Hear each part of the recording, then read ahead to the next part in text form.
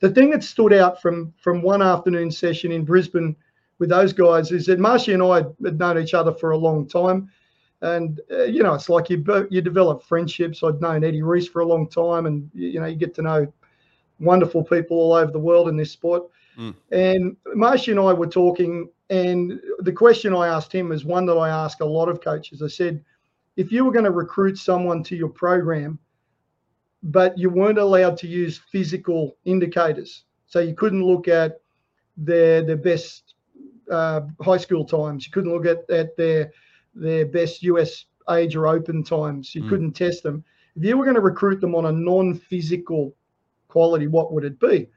And he said, commitment. And I said, agree with you. I said, the problem is, Marshy, is, as you know, we can measure physiology, speed, agility, endurance, power, and we can coach those things. The issue we've got is that coaches who've been in it for a while know that commitment is key, because once you say the athlete is committed, it takes what it takes. There are no excuses. You just get the job done.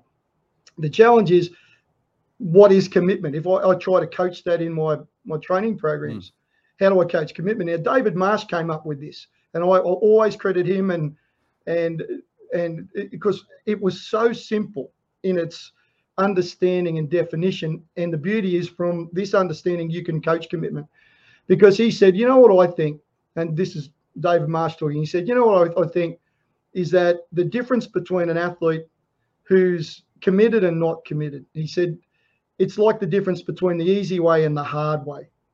And he said, I think that a committed athlete, when given a choice, and the word, when he said choice, okay, that's changed the last 10 years of my thinking, 7 years of my thinking, that he said that when you give a committed athlete the choice of doing things the easy way or the hard way, they will choose the hard way, or if you like, the easy way and the right way, they will choose the right way.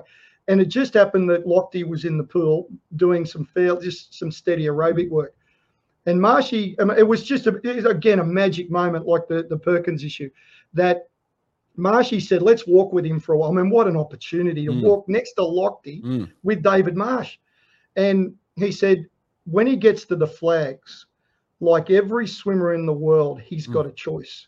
He can breathe inside the flags. He can decelerate. He can spend time on the wall by being a bit too tightly tucked.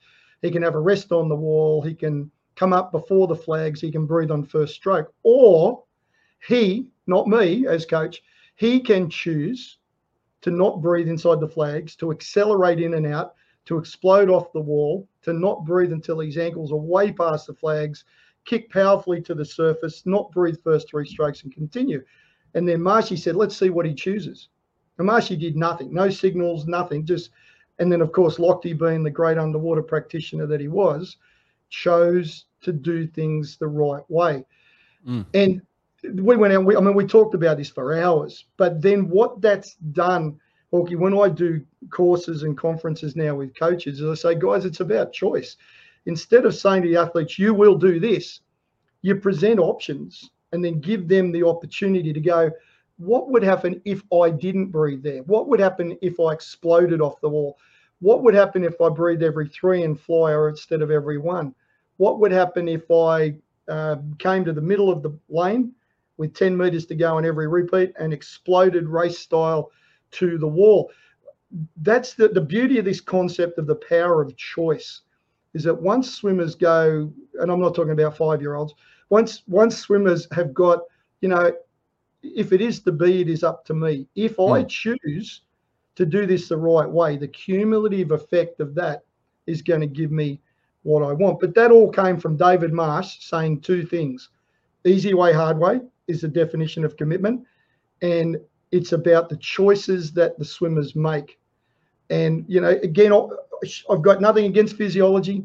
As I say, some of my best friends are physiologists, but I just don't think physiology is the cornerstone of coaching success. I just think it's a tool. And the more I spend time with people like Carew and Marsh and some of the others I've had the chance to work with, the more I'm convinced that we overplay physiology and we underplay coaching.